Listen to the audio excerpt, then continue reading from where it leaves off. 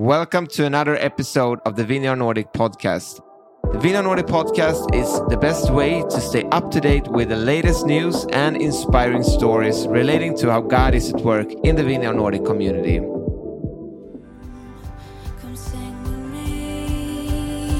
This is Maria from Vineyard Nordic Worship.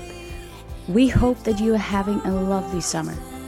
We are missing spending time and worshiping together at our Nordic summer camp, but we are looking into different forms of gatherings for worshipers in our countries, and we will have new song releases in the fall, so stay tuned. In the meantime, you can listen to our latest release, the EP Faithful from Stockholm Vineyard, and you can watch the videos released with the songs from their creative community. Check out our Vineyard Nordic Gallery, representing many forms of creative expressions on artgallery.vineyardnordic.org.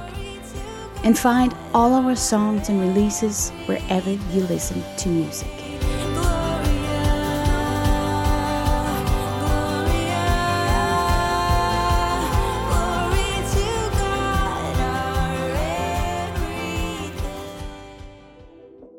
The reason that we are allowed to eat everything now is because we're allowed to eat with everyone. And it's not just because we can eat pork, yay. It's that I can eat with anyone that will eat anything, and I can always invite them to my table, and I can always go to their table. So for me, that becomes like Jesus moved into the neighborhood, as it says in the message. He comes and he lives and he eats and, eating his way through the Gospels. My name is Jon and I am the host for this podcast, and today I'm speaking with Anna Forsberg.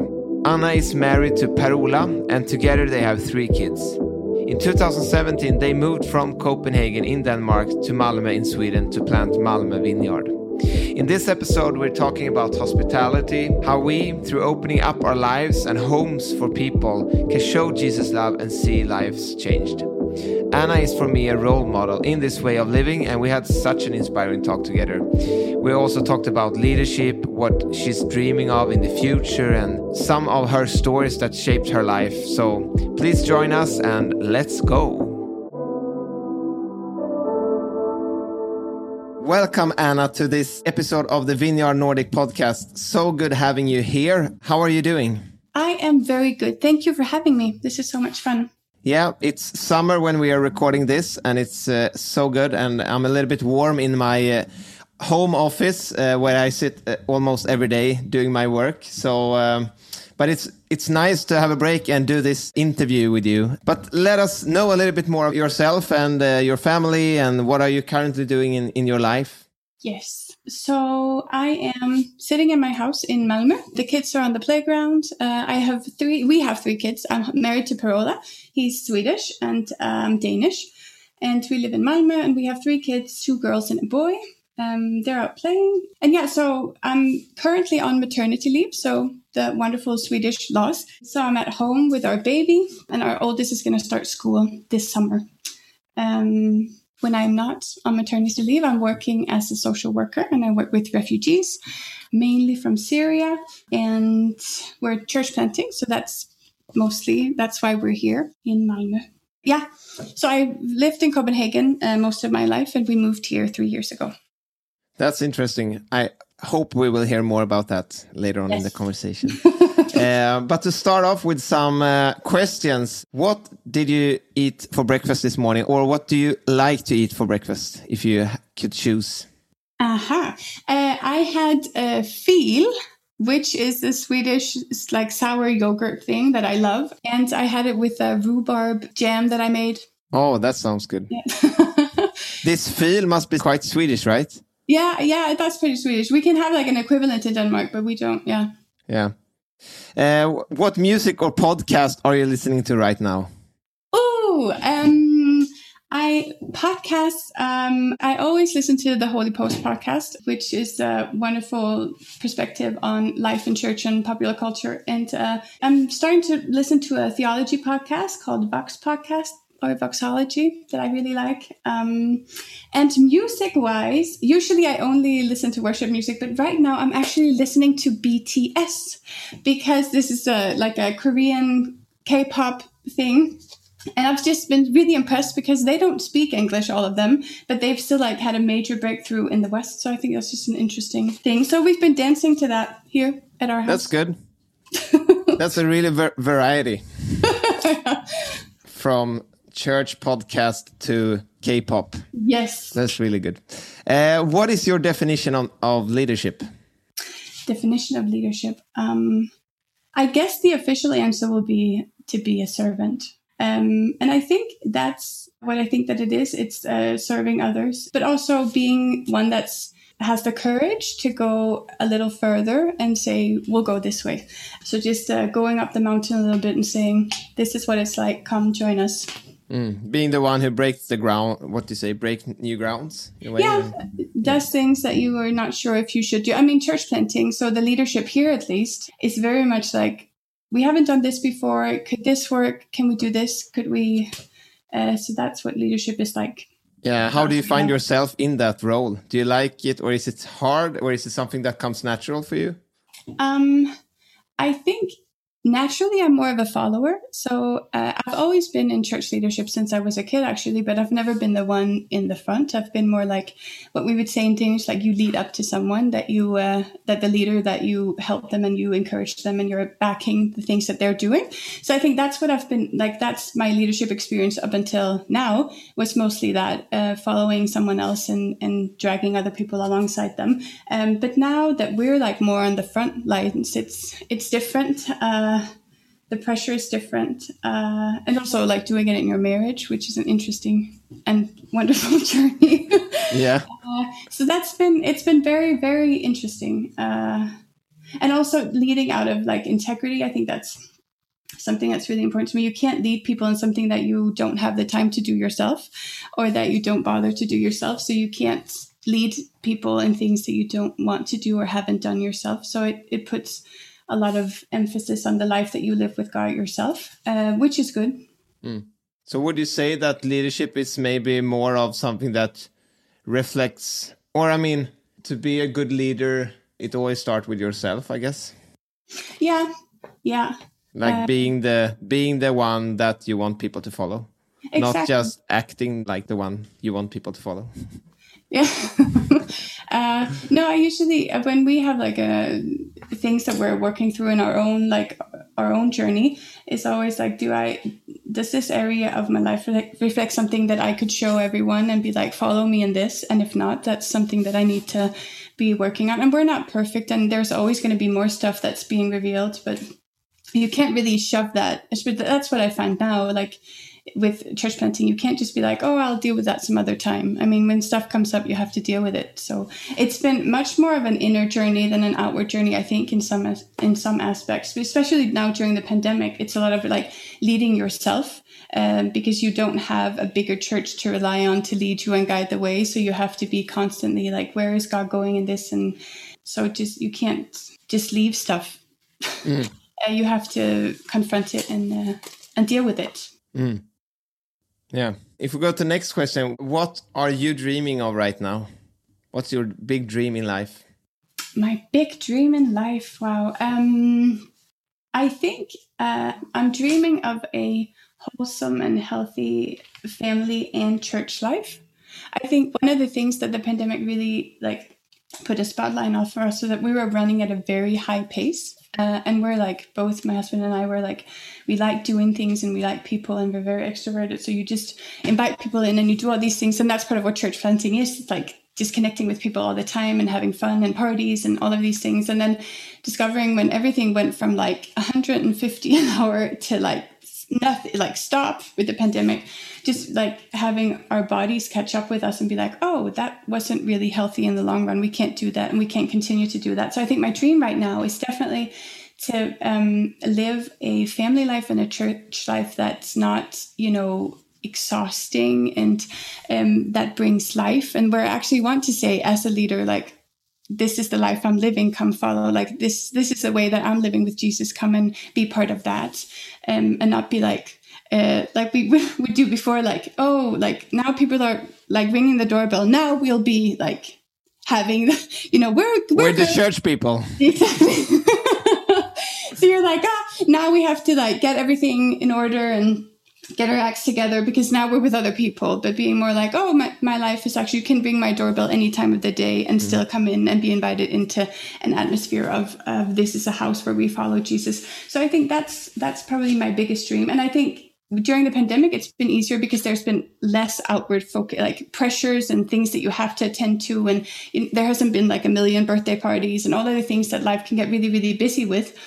We still had to go to work, but it was like very quiet and calm. And now that we're going back into more like normal routine, or what was like before, I'm very like hesitant to go back to things that I don't think was healthy for us or for our family or for the church.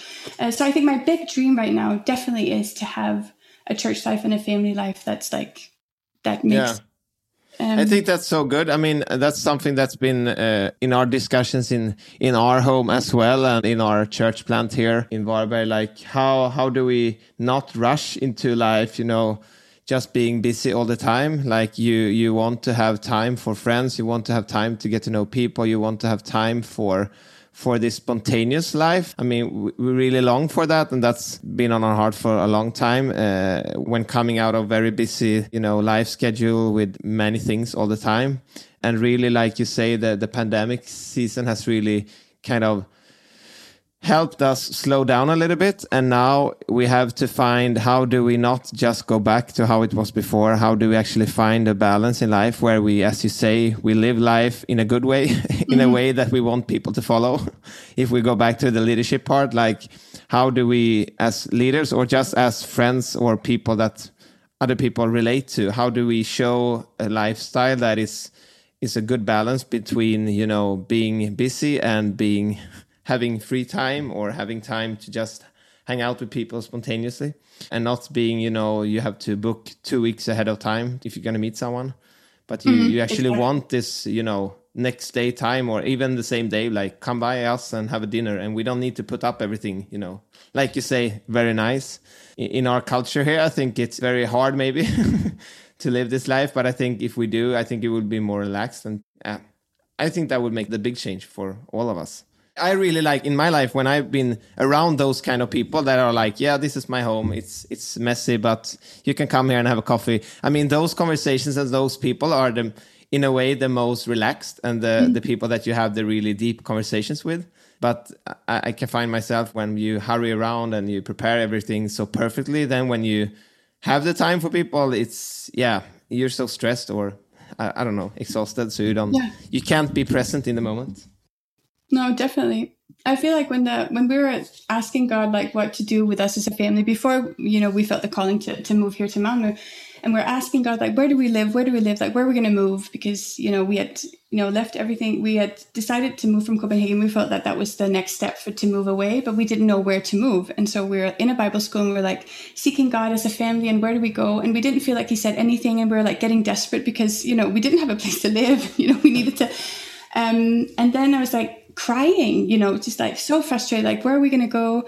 And then God said to me, like, you're going to be a family that radically like loves me.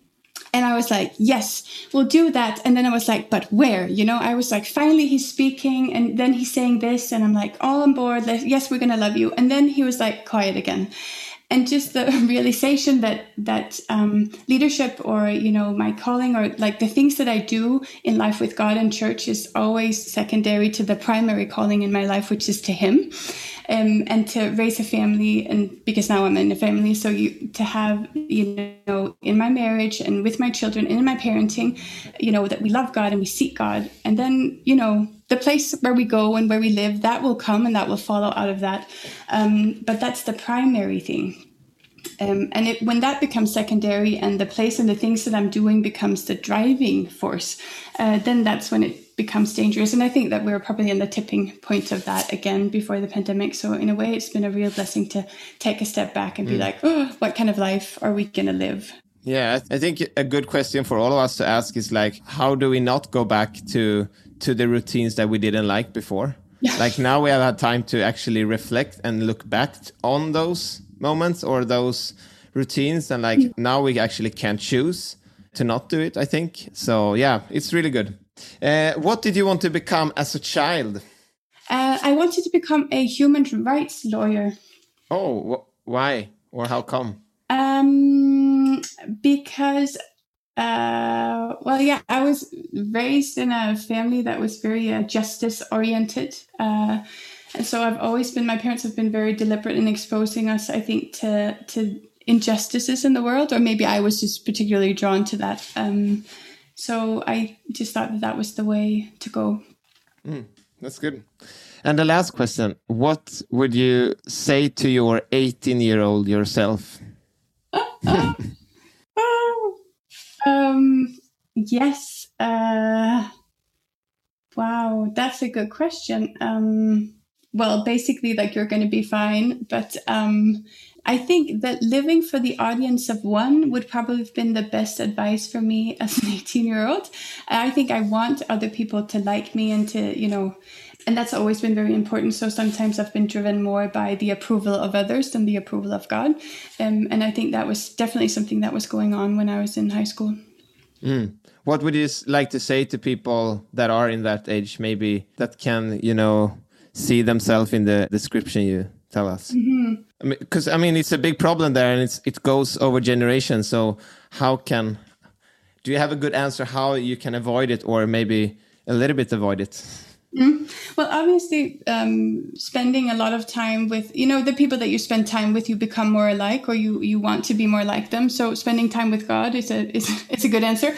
But you're usually very, very, well, I at least was very social when I was a teenager. So it was also about surrounding me with good friends that would point me in a good direction, and to be, walking alongside people and being very intentional when you're like leaving your family, like you're leaving your parents and going into, adult life, that you do it with people that, love you and wants to, want to walk with you in a good direction in life. So that would probably be it.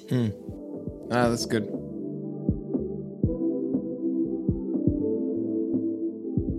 If we move on a little bit to hear a little bit more about your background, as we usually do in this podcast now, is that we would like to hear like 3 situations or happenings, stories in your life that have shaped who you are today, and like what the turning points were in those moments or those stories. Well, the first one is about 20 plus years ago. I grew up in a family of faith, and my parents, the church that I grew up in, they had like a friend, like a church that they were friends with in Romania. So every other summer we would go there on like a missions trip or something like that. And when we went there, when I was like 12 or 13 maybe, we went there, and in this little village, and we were doing like a building project, building a clinic there. And then one day we went into the big city, Timisoara there, and we're just like, they're showing us around the host, and like, this is the city and this is that. And then there were so this is in the 90s. So there were a lot of like street children in Romania at that time, after everything that had happened there in the 80s. And so there were a lot of kids just living on the street. And I noticed that some of them didn't have hands and feet. And so they told me that sometimes other like adults would cut off the hands or the feet of children because they would get more money when they beg if they were kept. So I think that made such a strong impression at me, like the different life that you can grow up in. Like, I was a child coming there, and that's really not my story. And then we were going around the city, and it was like pouring down rain, like heavy summer rain. And then we went by a church, and there were tons of like street kids gathered around the church. They weren't inside, but there was like this roof, and they would all sit under there during like this big rain pour, and they were high on glue and all of these things, but they still felt like the church was a place that they could go to, and that they could sit, and that was safe, and they could sit under that roof in the rain. And that's really affected my way of looking at church. So that's the place where people that are hurting when life is totally messed up and wrong, that church is the place that you're supposed to be able to go. So I think that was a big, like, in terms of like, what is church? That was a big turning point for me. And then fast forward 10 years, I came into Copenhagen Vineyard and became part of the staff there. And we had, Helle, that you've interviewed, Samuelson. She's a wonderful mentor and leader to us, and friend. She's just wonderful. And she had on her heart that she was pastoring Copenhagen Vineyard at that time. And it was on her heart that we would do something with sex trafficking as a church. And then instead of just starting up your own thing and not really knowing what you're doing, she got the advice to like seek out whatever organization in the town is already doing something with the group that you want to reach out to. That's just good advice, that you don't just start up something, but you ask like, how can we help you? So we asked this organization, like, how can we help you and go alongside you? So we had been for a few years sending volunteers to this organization. But then one Christmas, we were given the opportunity to have like a lot of presents, like Christmas presents for vulnerable women that came from a Swedish organization to Copenhagen, and we could, pass these out. And so we thought, well, now we've been getting to know like this environment, so we could maybe go and just give these Christmas presents at massage parlors and in strip clubs. So we're a group of girls doing that, or women doing that. And so we called a strip club to ask if we could come and give these Christmas presents. And they said, a bit hesitant, like, sure, you can come. Yeah. And we came and they're like, I think it was like they opened at 10. And so we came at 9:30 at night. So we're like, I don't know how many we were, 8, 10 women from the church, and then we would go and we had these Christmas presents and we would give them, which really became the beginning of a ministry that's still going, of going into massage parlors in Copenhagen. We came here to the strip club and just went in and gave these Christmas presents, but then the owner that we had called beforehand was like, when the church called, I wasn't sure, like, what could I expect? Like, why would the church come here? And like, she was like, I didn't know where you're going to come with a bomb. Like, that's what she actually said. And we could, say, no, like we think that the church in many ways has just brought a lot of condemnation into this. And we think that that's not the way of Jesus. Like, he would have not been condemning, but he would have been loving. So we were able to like share that with her. But that whole thing just made me think, how church can be, like, we should surprise people in our, when they expect condemnation, we should bring something else because we bring Jesus. Like I was reading this week with my life group, the story from John 4 about the Samaritan woman. And so we're just reading Lectio Divina this, and someone is reading it aloud, and it says like Jesus comes and asks like, will you give me a cup of water? And she says like, you're a Jew, I'm a Samaritan. And the thing is, like, she's reminding Jesus, like, you're not supposed to talk to me. You're not supposed to like me. You're not supposed to want to have fellowship with me. Like, he shouldn't borrow her cup to drink from, because Jews would not share cups with people that were not Jews. So she was like reminding him, like, hey, you're not really following the rules here. Like, you're supposed to not like me. You're supposed to condemn me. And I think that if the church could be the same, we're going to people on the margins in our society, and just like thinking of your city, like, what are the people in the city that would be like, if the church comes, they will surely come with condemnation, or they won't eat with me. They will not share my cup. And then saying, well, that's exactly where I should be, because that's where Jesus would have been. That's where he is in the story with the Samaritan woman. And so for me, it was the same when we're in that strip club many, many years ago now. The expectation, like, I understand why they would think that the church would come, maybe not with a bomb, but at least with condemnation, and we just brought, Christmas presents for everyone. And we left like before it opened. It was just like a short time of just saying, you're valuable, here's a present. Yeah, so I think that's probably one of the... But I think it's so interesting what you share, like how the church has become this kind of, people have so many thoughts about it, like so many assumptions about what church is. And actually you and me are doing this pioneer school, a part of church planting, and how we're talking to people that are maybe not familiar with Jesus and faith, but everyone has a picture or an assumption of what church is or what Christians are, because that's something that they have grown up hearing about here and there, and they have their own. But instead of like, how can we actually show the opposite? How can we, by our life, show them that what they think church is not, or maybe it's part of it, but it's more than just the structures and all our activities and meetings and programs and events. It's about something deeper. And also, like you say, with that, our perspective should be, you said it earlier, that the perspective should be that who am I in God's eyes, firstly, and who am I supposed to be for him, not what am I supposed to do in the church or in the organizations that I'm part of. Like, it has to start with God, and what is God, or who is God and who is Jesus, and how can I show that to the people around me? And as you say, challenge kind of the pre-assumptions about faith and Christians. I think this is something we have to learn more about and do more, because I think that's the only way into that Jesus can reach into people's lives. If we only come with our, condemnations or our structures, it won't really show the real thing. No. Yeah. No. And like who he is, not even like we bring church or structures. I don't think that people necessarily know how much structure we have. No, that's true. But what kind of a person are we following? And we're following a person that was hanging out with people on the margins, not just with the safe, crowd. Yeah, and also, as you say, like challenging ourselves to live out that life we want people to live. Like you say, it's around leadership. Like we need to live the life we are teaching, or what you say, live as you learn. Yeah. And for me, I mean, some areas it's so challenging to just live out what you learn or teach or tell others. But I think that's the only way to do. Definitely. Yeah. So I think, like you say, your first story was when you were a little bit younger, and then you had this story from the work in Copenhagen Vineyard, and later on, the next story. Yes.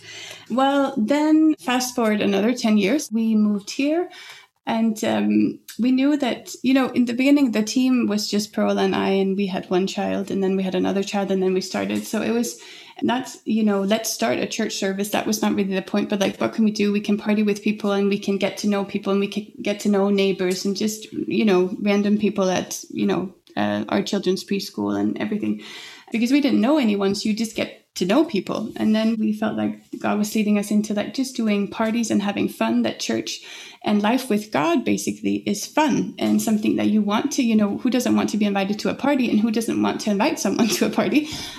So we had parties in our garden and inside and everywhere. And so we had a Christmas party when we had just started out. And this Christmas party was just like crafts for the kids and, pepparkaka, like the the ginger biscuit in Sweden that you do when you decorate them, and just like hanging out and having some Christmas food and stuff. And then a woman that we had gotten to know and become friends with, she had then invited another friend. She had lived in Sweden from the Middle East. She's from the Middle East. And so she'd lived in Sweden for 20 years. And she came, to her house. And she told my husband, like, oh, I've lived here for like 2 decades, but this is the first time that I'm in a Swedish home. And Pearl was just shocked, 20 years, like, how is that even possible? But she was part of our party, and we continued to have fellowship and friendship with her. And then we actually just cried about, that why is that we can have open doors to the country, but when it comes to our own houses, we won't open the door to have friendship and fellowship at home.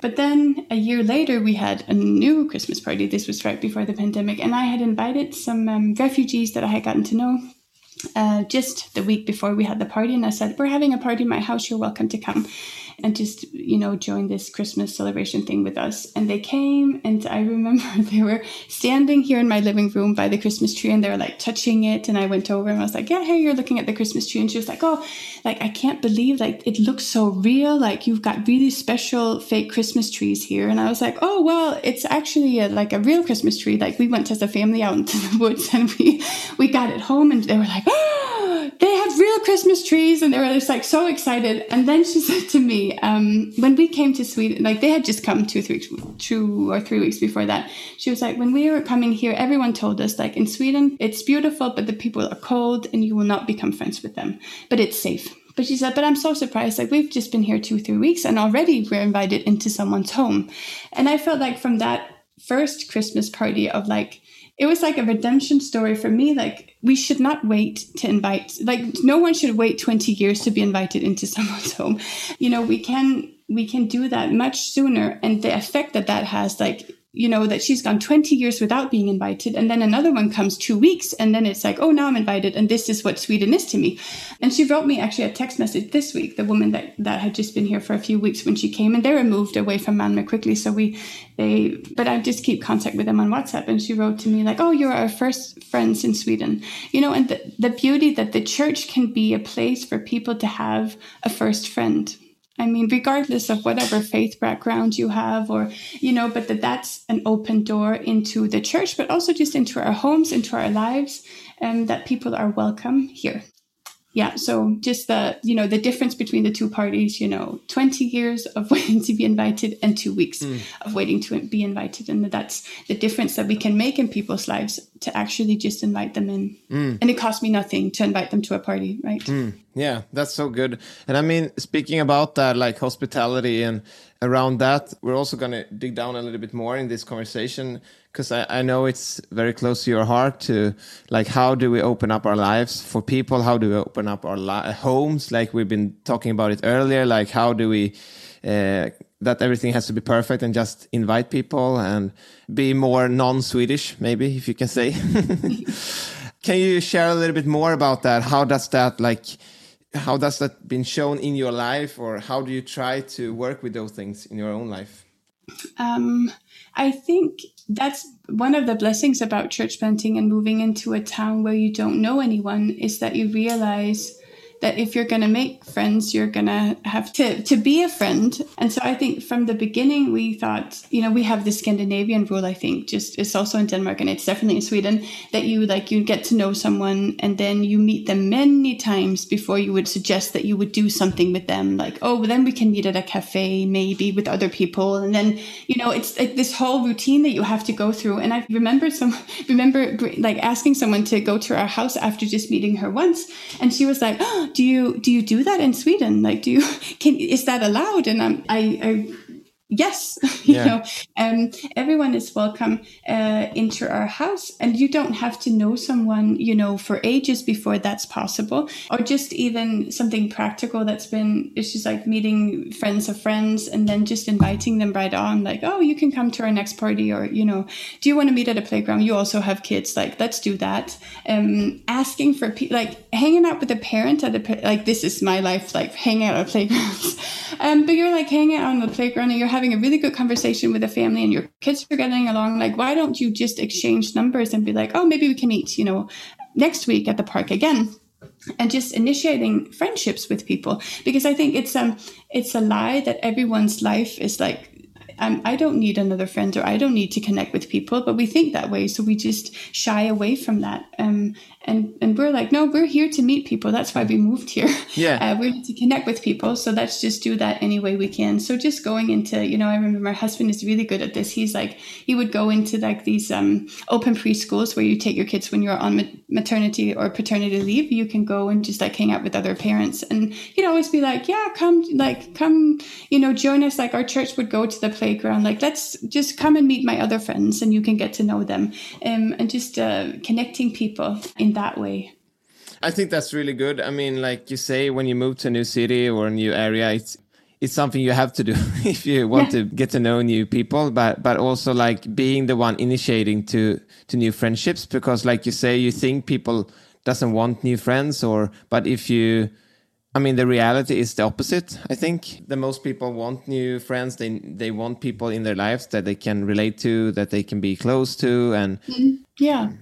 And also just, I feel like with the church, a lot of like, because we've done so many parties, it's something that's easy to invite other people to. So actually it catches on like, oh, like people that have been invited to our house. And then the next time they come, they bring people. I mean, this is another, it doesn't have to be more complicated.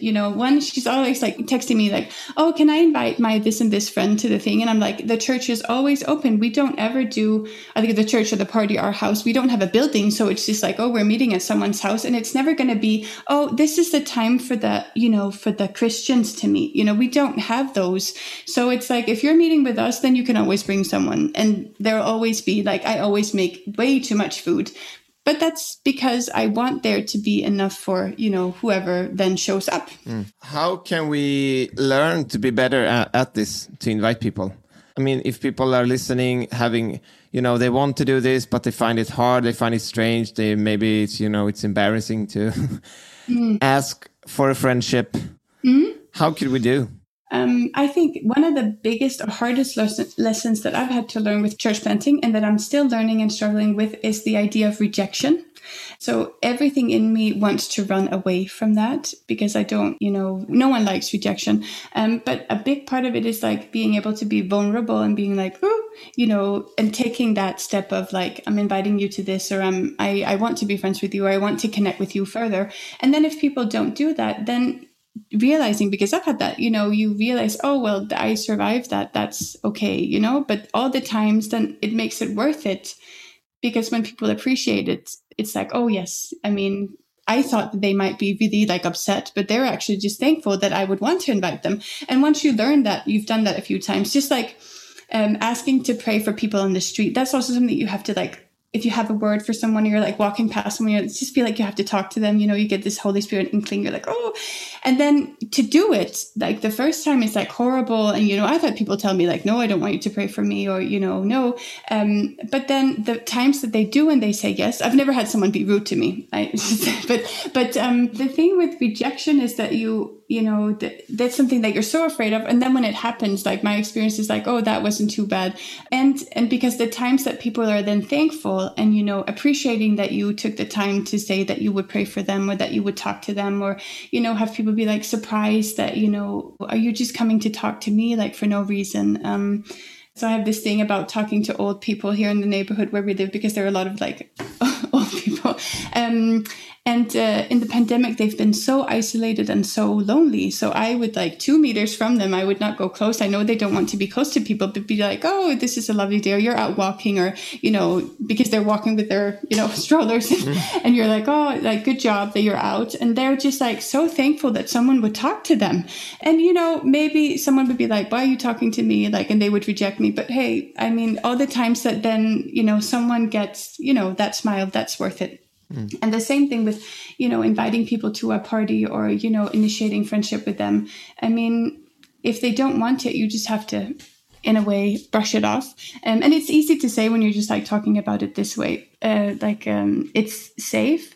But I think that the blessing for me, it's been to invite people that have been so thankful, has been like totally outweighed any sense of rejection or shame in that. Do you have some more stories from your home when inviting people that you can share? Sure. I mean, so it's been 1.5 years because of the pandemic, obviously. So I think hospitality, I had to think about this when we were talking about this, because we're like, oh, we're like a church, church planting that does parties, and then, the pandemic and no parties and no meetings. So I think I've had to rethink hospitality, and not just have it be hospitality in the sense of inviting people to my house. And I don't think that other people, you asked me before, like, what should people do that wants to do this? Maybe you don't have a house where it's, where you can invite people. I mean, I've lived in small, tiny flats with girlfriends, and it wasn't like we could.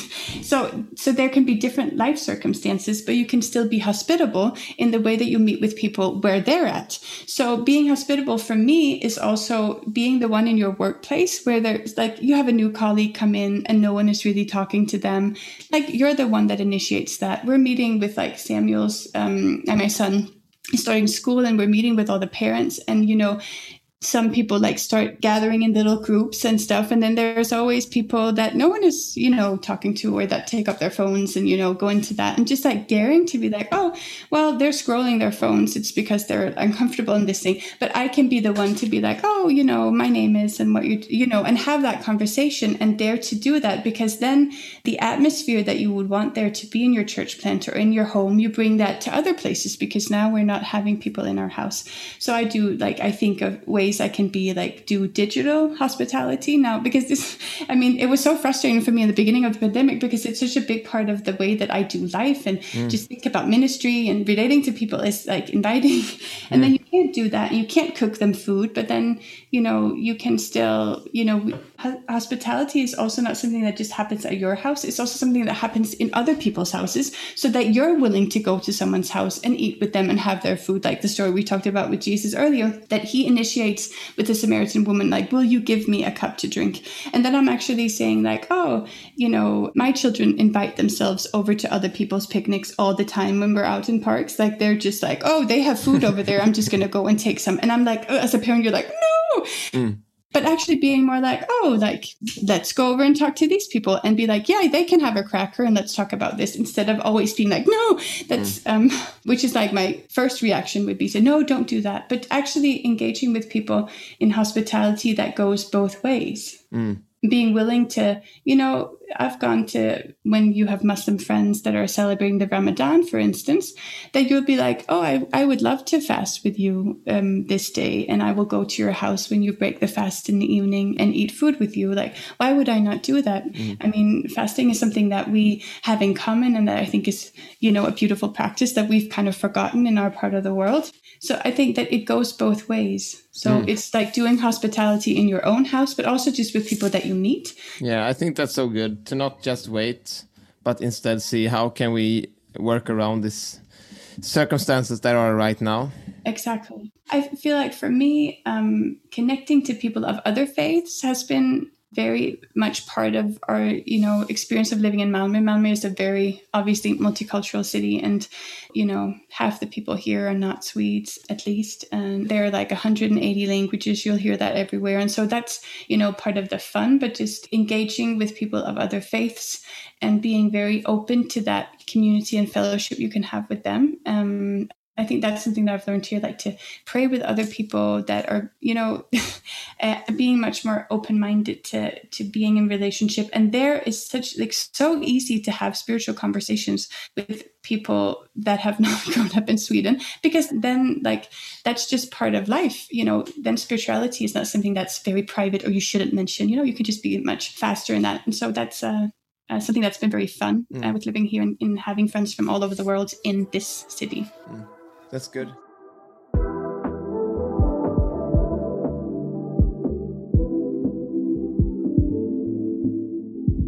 Okay, thank you so much. So good having you here. And before we're going to end, we have some last questions that I would like you to answer if you can. So if you were to design or write something on a billboard for the whole world to see, what would it say, or what kind of illustration would you choose there? So it could be something like a one-liner, or it could be a word, or it could be an illustration or something. What would it be? It's maybe I'm not a creative person, but something like, you're welcome at the table, or something with table fellowship. I think that's one of the big things for me. When in the beginning, when we lived here, I was reading, when Peter is like giving all this food, it comes down this vision, and he realizes that he can have fellowship with Gentiles. I think for me, that became very like a big thing, that the reason that we are allowed to eat everything now is because we're allowed to eat with everyone. I don't think that there was necessarily anything wrong with the food, but that was a way of being distinct, because that's what the Israelites were. They were distinct from other people. And then the opening up of being able to eat with everyone is like, that was huge for me. Like, oh, it's not just because we can eat pork, yay. It's that I can eat with anyone that will eat anything. And I can always invite them to my table, and I can always go to their table. So for me, that becomes like, like Jesus moved into the neighborhood, as it says in the message. He comes and he lives and he eats, and, eating his way through the Gospels. I heard this expression the other day, and it's so true. Like, he's always going from party to party, into, inviting himself to other people's homes and doing these things all the time. And he does that with me. He comes and he eats with me, like with my kids. When there's food on the floor and everything is messy, Jesus is sitting at this table where, and in the same, like, I go to other people's houses and I share, that's like communion with them. Communion has become this, I give you bread and I give you wine, and it's become this sacrament, or, but it was just like, it was a way of like eating with other people and loving on them. And so I think that would be it. With God, you're welcome at the table. He will eat with you, and I, as a church person, as the Jesus follower, I will eat with you. So I think maybe that, but I don't know what that would look like in a billboard, but, But that's good. I think it's fellowship. Good. I think it's also summarized a lot of what we have been talking about and what's on your heart. So I think that's the perfect illustration. And out of what we have been speaking about today, maybe you already mentioned that in your billboard, but what do you hope and wish would challenge people in the coming time ahead? I think now that we're going out of restriction mode and like rethinking the way that we should do life. I hope that there will be no stress in being hospitality and bringing people into our houses, but still doing it with great boldness and inviting people that would maybe not have been invited before, or that haven't been invited for the past year and a half, and to have fellowship with them. So that's what I'm hoping. The other day, I was listening to this Lectio 365 with a 24/7 prayer movement. They have this, daily devotional. And one of the written prayers was that, that I give you the keys to my front door. And Jesus, I give you permission to just mess up my schedule, basically, and have anyone come in. And I thought that was such a challenging prayer for me. Like, I want everything to be very ordered. And, I want our house to be clean when people come in. But like, giving up on that and being like, I'll invite people to join us in the life that we're living now, and not just on my terms, and have God mess up my schedule. Yeah. So maybe a little bit around like how maybe ask God, like give him permission to come and change things or mess up my schedule. And also like remind us to ask him, like, who could I invite to my table this day? Or who could I invite to my table this week? Who could I be a blessing for? And what person can I go to? And ask God, like, this week, what 2 or 3 persons do you want me to bless? Yes. What 2 or 3 persons do you want me to have a dinner with, either in my place or at my work or at the local lunch place or at their home? And try to explore that. Yeah, definitely. Yes. So where am I going to be? Like, who am I going to show hospitality to? And who am I going to also show hospitality to in going to their house? And who am I going to be interrupting and saying, you're not part of this conversation. Please come join us in this conversation. And it's just like inviting people into that, because it costs very little, but it makes a big difference in how people perceive other people. Yeah. Thank you so much again for being with us today. And I am very inspired, and I think people will be that are listening to this episode.